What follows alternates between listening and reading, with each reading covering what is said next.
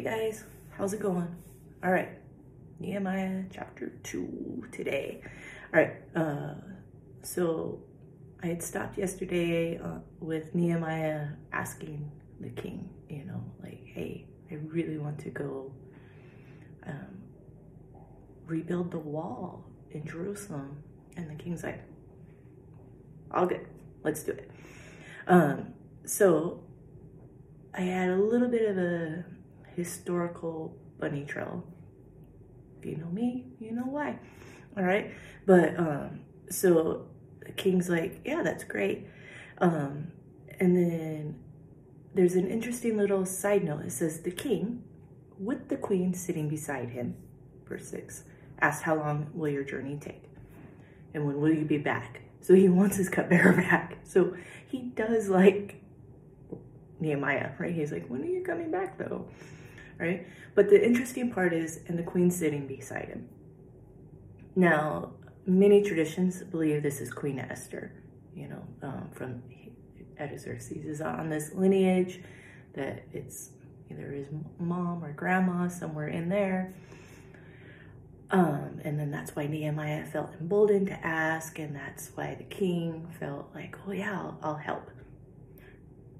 I think that's a nice story. I don't think it's Queen Esther. The reason I don't think it's Queen Esther is because the word used for queen here is only used one other time in the Old Testament, and it's used in Psalm 45. And Psalm 45 is painting this brilliant, beautiful, magnificent, opulent picture of a royal wedding. Okay?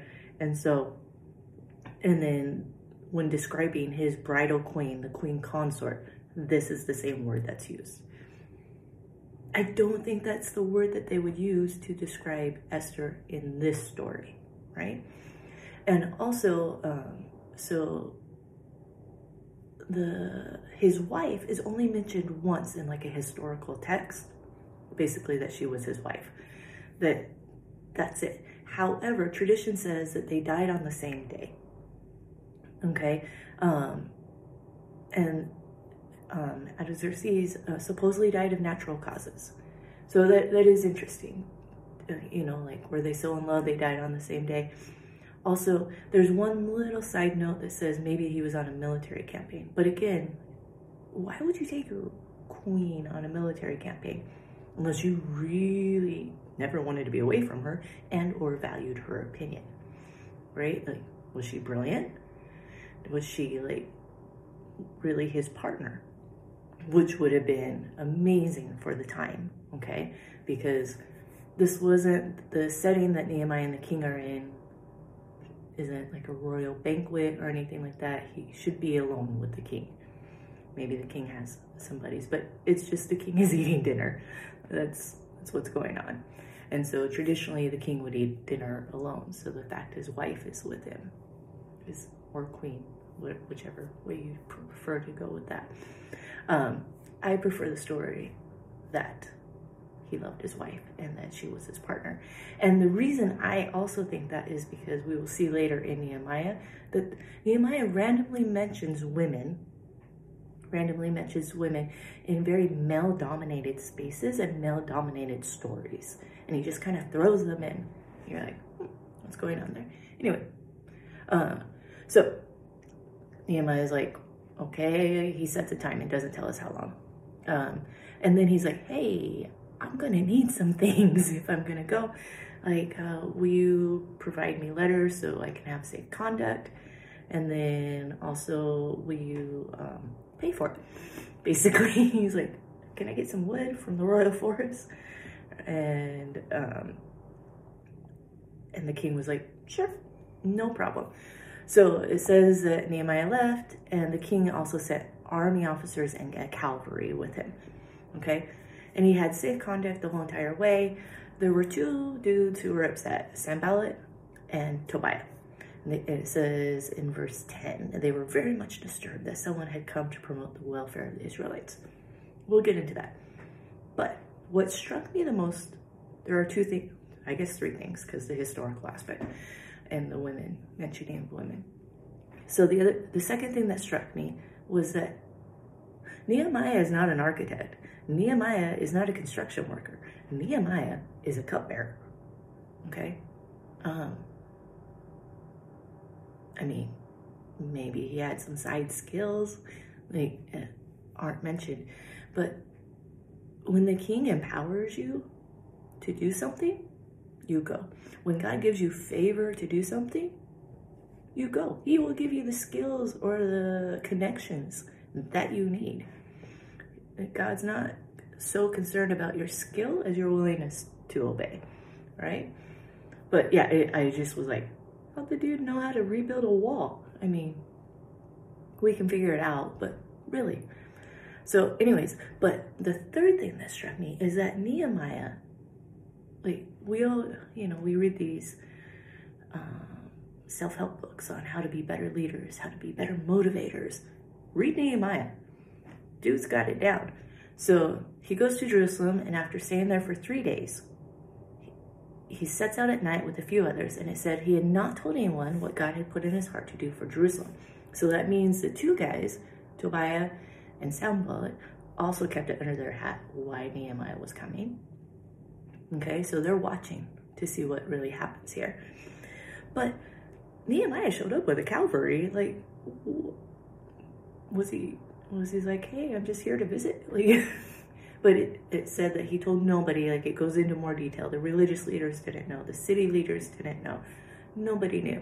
To me, that also kind of points that everything was really in disarray and just in survival mode, and just mind your own business, just survive.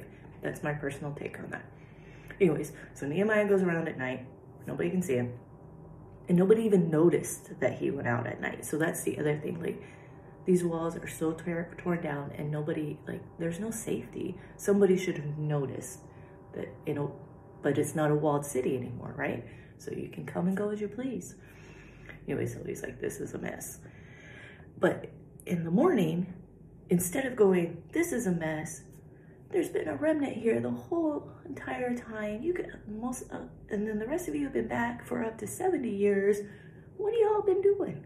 He doesn't do this. He comes in, he goes, listen, we have a problem, and we are going to fix it, right? And he doesn't come and show them the problems that they already know, right? They know the wall's in disarray. They know their city is horrible.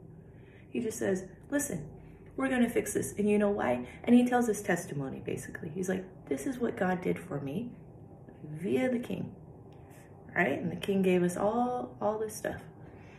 And so they said, he's like, but we're in trouble. So come, let us rebuild the wall, and we won't live in disgrace anymore. And they said, let us start building. And the word there with the let us start is like a command, like a military command. And he didn't say it, the people said it, right? So he gave like one motivating speech on that. And then it says, but Sanballat and Tobiah heard about it, and they came and mocked us and said, what are you doing? You're rebelling against the king. And it says that Nehemiah answered him and said, the God of heaven will give us success. We are his servants, and we will start building, but you have no share in Jerusalem or any claim or historic right to it. Now, the last part has to do with Samaritans and the Jews. You can go back to Kings and Chronicles and learn more about that, and you can fast forward to Jesus with the woman at the well and learn about that. That's not overly important to what we're gleaning out of Nehemiah right now. The point is that somebody who has no right to come and tell you, hey, you can't do this, what are you doing, da, da, da. And they knew, right, that he had letters from the king, because it said they were perturbed about it. Does Nehemiah say, hey, you know I have letters from the king? No, he just said, God sent me to do it, so we'll succeed. And he just sets his face like flame. He's like, this is what we're going to do it. And the other thing is, he was so inspiring about how God had ordained this, that it would appear that the Jews didn't feel the need to come to his defense either. They were just working. And they didn't come to him and be like, no, the king knows. The king set this all up. The king's paying for this. You should know that. No. Nehemiah was just like, hey, mind your own business. Okay? Sounds good. And so, like, not to be deterred, right, by these little, well, you're not good enough, you're not you don't have the skills, you don't have the authority to, I mean, Nehemiah, it's usually, in the Bible it says it about Samuel and Jesus, right, where he had favor with both man and God. But so does Nehemiah. Nehemiah has favor with both man, the king, and with God. And he knows that's more than enough. He has favor with God, which is more than enough. But the two partner together, right? Nehemiah is a lot about the partnering of the two, right? How we see that, how, like, yesterday it was about the character and the favor. And today it's about God's favor and the king's favor, right? Anyway, I love me some Nehemiah. All right, have a good day, guys.